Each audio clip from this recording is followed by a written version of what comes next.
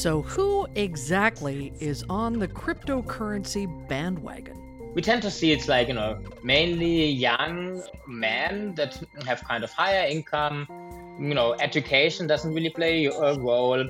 Actually, interesting enough, it tends to be non-white men. So in our sample is Asian Americans and Black Americans. Welcome to The Pie. I'm your host, Tess Vigland. Economists are always talking about the pie, how it grows and shrinks, how it's sliced, who gets the biggest share. In this show, we're talking about the most pressing matters of the day seen through the lens of economics. The Pie is a production of the University of Chicago's Becker-Friedman Institute. And in this episode, we're examining the cryptocurrency market, who's in it, why they believe in it, and what that means for its future. Somewhat counterintuitively, given the headlines about fraud and other issues at multiple cryptocurrency companies, the use of Bitcoin, Ethereum, Dogecoin, and others is on the rise. It's being accepted in real estate transactions in some countries. You can use crypto from Starbucks to the American Red Cross, and it's even being offered as a portfolio option at Fidelity Investments. So today, we're looking at new research on who is driving that market. This is Michael Weber from the University of Chicago Booth School of Business, Associate Professor of Finance and Pharma Faculty Fellow. My actually famous pie is apple pie. And not only for me growing up in Europe, learning about American culture. Also, my mom makes actually fantastic apple pies from an apple tree growing in our garden in my homeland of Germany. Well, Michael, I think it's probably a good idea to start with a bit of a crash course in crypto. As short as you can make it, what is cryptocurrency and why does it exist? Yeah, so cryptocurrency is depending on how you see it, there are very different views on it, some ranging from for example, Warren Buffett, who considers it like red poison, to Stephen Colbert referring to it as gold for nerds. And so supporters of crypto oftentimes think of it like it's an alternative of kind of fiat currency issued by central banks to engage in transactions and store value. And it's effectively a way to transact and, however, not relying on some official means of payment, and instead of kind of using the anonymity of kind of the framework on which it builds, for example, in the case of Bitcoin, on some form of anonymous transactions that, you and I, we could trace back, but ultimately we could not actually identify the identity of the counterpart we are interacting with. Well, let's just put all the cards on the table here. Full disclosure, I think cryptocurrency is basically a Ponzi scheme. I think one day, eventually, it will die. So there. But before we get into your research findings, what's your take on it? Also, we could think about, what is the fundamental value of Bitcoin? And, if I had to answer this question, maybe actually my answer would be very similar to kind of your answer. That, no fundamental value. So therefore, we could think that, at the end of the day, no one should be willing to actually pay for it. And so, it should have not any value. Now, but if you step back for a second and think about, you open your wallet, you look at one of those nice in the US little bucks and greens, you could say the same, what is the fundamental value of a dollar? Well, at the end of the day, it's a piece of paper. It's not worth anything, really. Right. We all just trust it. Yeah, no, exactly. So, the reason why we actually value fiat currency is because, we know that other people also value it and accept it as a means of payment. And so to the extent that, other people are willing to accept Bitcoin as a means of payment, or even if I believe it's a Ponzi scheme, to the extent I believe I can actually make a high profit by investing in it and actually sell it at a higher price to someone else in the future, I might actually still be willing to pay a high price for it, even though I think fundamentally its value is zero. So similar to paper currency, we could think that by the mere fact that other people value it and to the kind of we are willing to hold it for the network externality, people are accepting it as a means of payment, we might be willing to pay a positive price for it. All right, well, let's talk about the people who do believe in the present and future of crypto. You've been conducting surveys on crypto ownership for the last 5 years. First of all, what kind of growth has this sector? I don't know, can I call it a sector, an asset class, I guess? What kind of growth has it seen recently? As you mentioned, like until a couple of years ago, most of us actually hadn't really even heard about cryptocurrency or Bitcoin in particular. And actually, this has kind of manifested itself in kind of, if you ask in 2018, like, 25,000 Americans that based on kind of their demographics are as representative of the overall US population as it can get, you would see that, 2-3% of that population would actually kind of hold any amount of their wealth in cryptocurrency.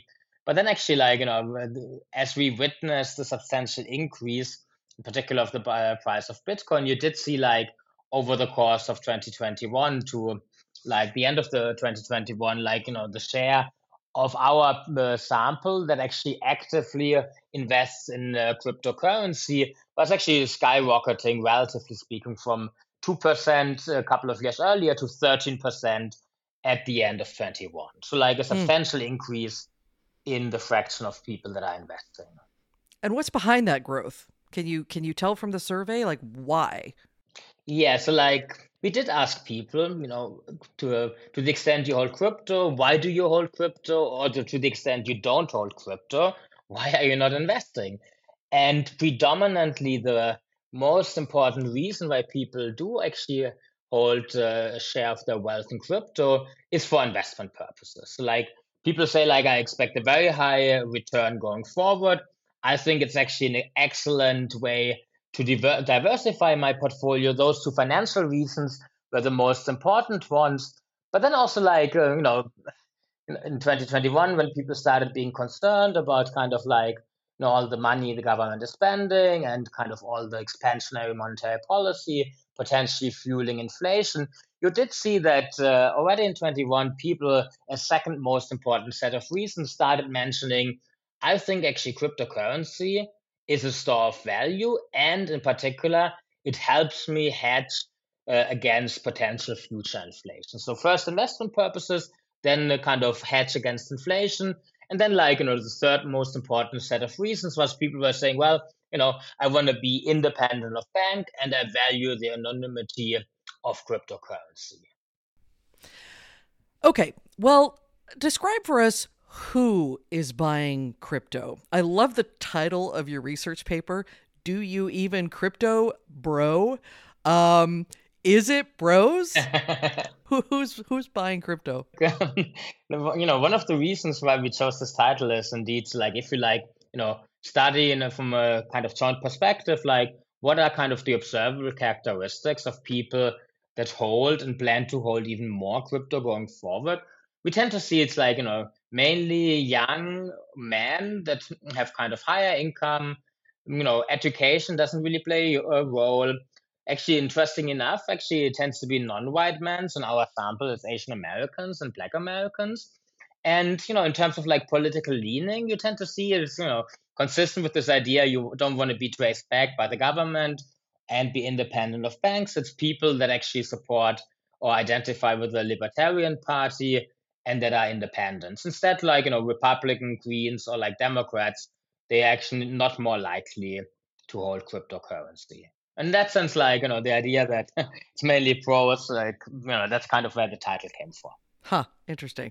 So, and how much cryptocurrency do these folks own? What kind of percentage of their overall financial holdings does it represent? On average, remember, so like, in 2021, so at the end of the year, we had about like 12, 13% of the sample that are the positive share of their wealth invested in crypto. And so for that sample, the average share was around 19%.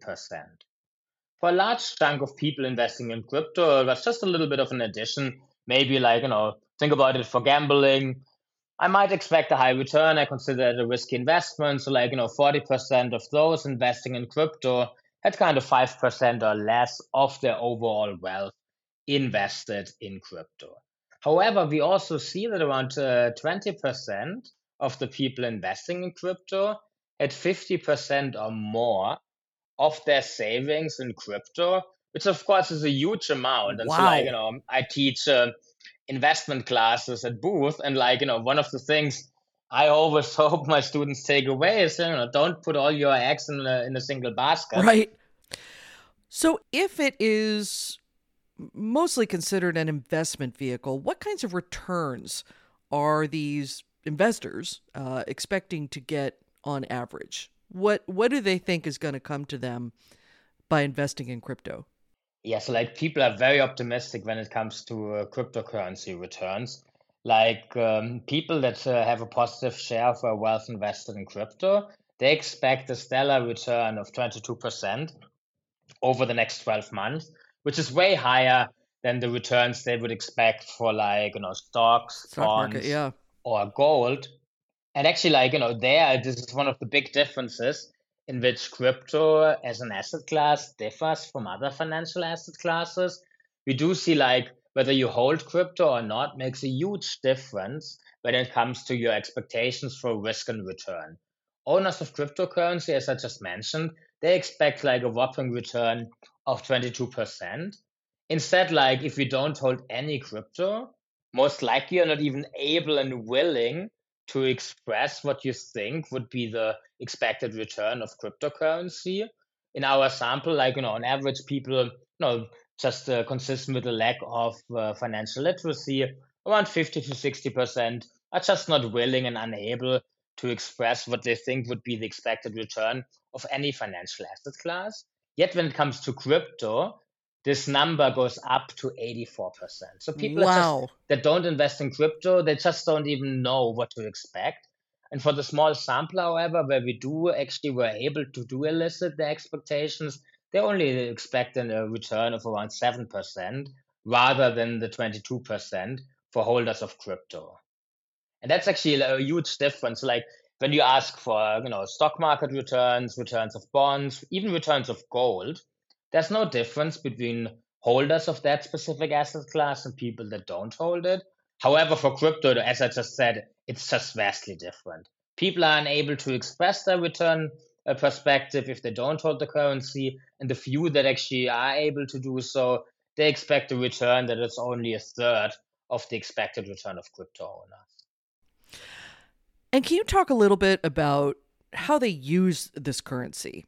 If it's an asset, are they holding on to it like a stock, waiting to see what happens to the price? Are they utilizing it as a currency and buying things? Are they holding it in savings to somehow buy a washing machine? Although I'm pretty sure Home Depot does not take crypto.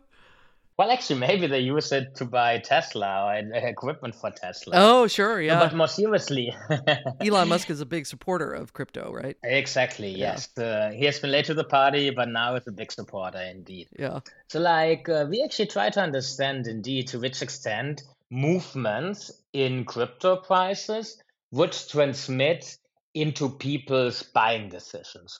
You know, standard theory, think about like, the permanent income hypothesis, let's say, of Friedman would tell us if my permanent lifetime income goes up, I should go out and start actually spending more. Mm-hmm. Now, of course, if I held cryptocurrency by 2020 and at the end of 2021, I saw this huge run up in prices, I'm wealthier and I might actually decide to increase my consumption.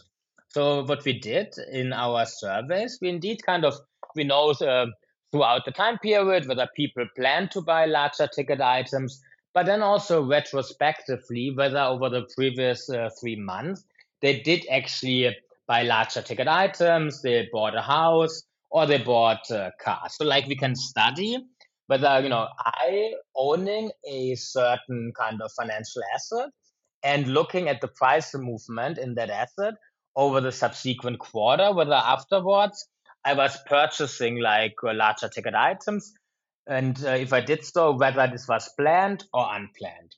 And what you do see is actually there's a pretty strong path through of kind of increases in cryptocurrency prices into my durable consumption. And in that respect, actually, that's very similar to like what people would do if kind of the price of gold would double. It's actually a stronger path through than what would happen if kind of the stock market would double in value.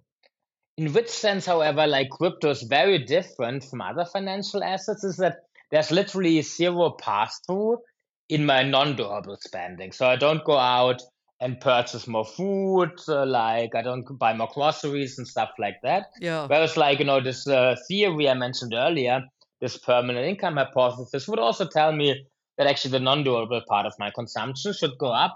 And you do see that if, for example, the stock market goes up or bond prices go up. Instead, for Bitcoin, there's no path through like that at all. And so, like, we hypothesize a little bit in the paper that, people might see Bitcoin more like kind of a lottery win or some speculations. Like, Hmm. if I now kind of win in the lottery, I maybe go out and indeed buy a new Tesla and kind of treat myself. But I wouldn't actually, from the lottery win, now kind of stock up my fridge even more. So, like, in that sense, like, it's more like a gamble and a lottery ticket rather than maybe kind of a standard kind of savings vehicle. Given all that we've talked about, what are some of the factors that make cryptocurrency unique as an asset class? You've just touched on one, but kind of both in terms of how people think about it and how they use it. Some of the key differences of crypto is on the one hand, like this very different outlook in terms of risk and returns, whether you currently already own crypto or not. Owners are way more optimistic relative to non-owners. Non-owners are not even willing to express a view. Owners also think it's an excellent hedge against inflation, whereas people that don't own crypto don't think actually that crypto would offer kind of a hedge against inflation. And then also something that actually I thought was kind of really interesting, like, we as academic economists, we oftentimes write down models trying to kind of explain what now kind of helps us understand asset holdings and whether it is a kind of human capital and background risk and age from a life cycle perspective and things like that. So if you try to understand to which extent observable demographic characteristics can actually help us explain whether you and I hold crypto or not, you tend to see actually like those standard determinants actually have a very low share of explanatory power. So demographic characteristics only explain around 9% of the variation of whether people own or don't own cryptocurrency. Instead, if you just elicit people's like outlook for expected returns, that kind of actually helps us explain like about twice the share of the variations. In that sense, if you want to figure out whether people actually are bullish and hold crypto, just ask them what their expected return outlook is. Hmm. Now, at the very beginning, we actually touched upon this fact that most people don't even have an idea of what crypto is. They say, well, I just don't feel comfortable investing in it, given that I'm not totally I sure. have no idea how it works. Exactly. So then you could think, well, now given that, cryptocurrency is much more in the media, people learn more about it and kind of might get informed and might actually see maybe their neighbor buying a new Tesla, let's say, and start informing themselves. So what we did at the very end of the paper, we did what kind of, economists sometimes call like a randomized control trial in the survey. And so like just in a randomized fashion, split our survey population in different groups and just informed them, for example, about returns over the last 12 months or 5 years for crypto, for stocks, but also about inflation. And when we did that exercise in 2021, where like the return over the last 12 months and 5 years was super, super high, and we told people about that, like not only did people increase their willingness to buy crypto, but also in subsequent waves, we were able to document that the actual share invested in crypto went up. Instead, like, similar information treatments for stocks had no effect either on kind of their kind of desired portfolio share and subsequent purchases of equity, which is of course consistent with like, you and I, we have maybe a good idea what the stock market is, even if we don't invest in it. But if you are uninformed about crypto and you learn about the fact that actually over the last 12 months, the return was really high, I might actually get interested and start actually shifting some money into it. And that's what we indeed see in the data. So like, that could potentially be like one of the mechanisms how bubbles are formed. If you see like a run up in an asset class, Right. and you learn through your social circles that the preferred cocktail party or in an Uber ride about it, you start informing yourself, and then you don't want to lose out and also start investing in it. And that's of course like potentially a concern for also regulators, that you see this widespread investment into an inherently risky asset class. And we did the same kind of information provision experiment in 2022 again, where at least over the previous 12 months, Bitcoin had a very large negative return.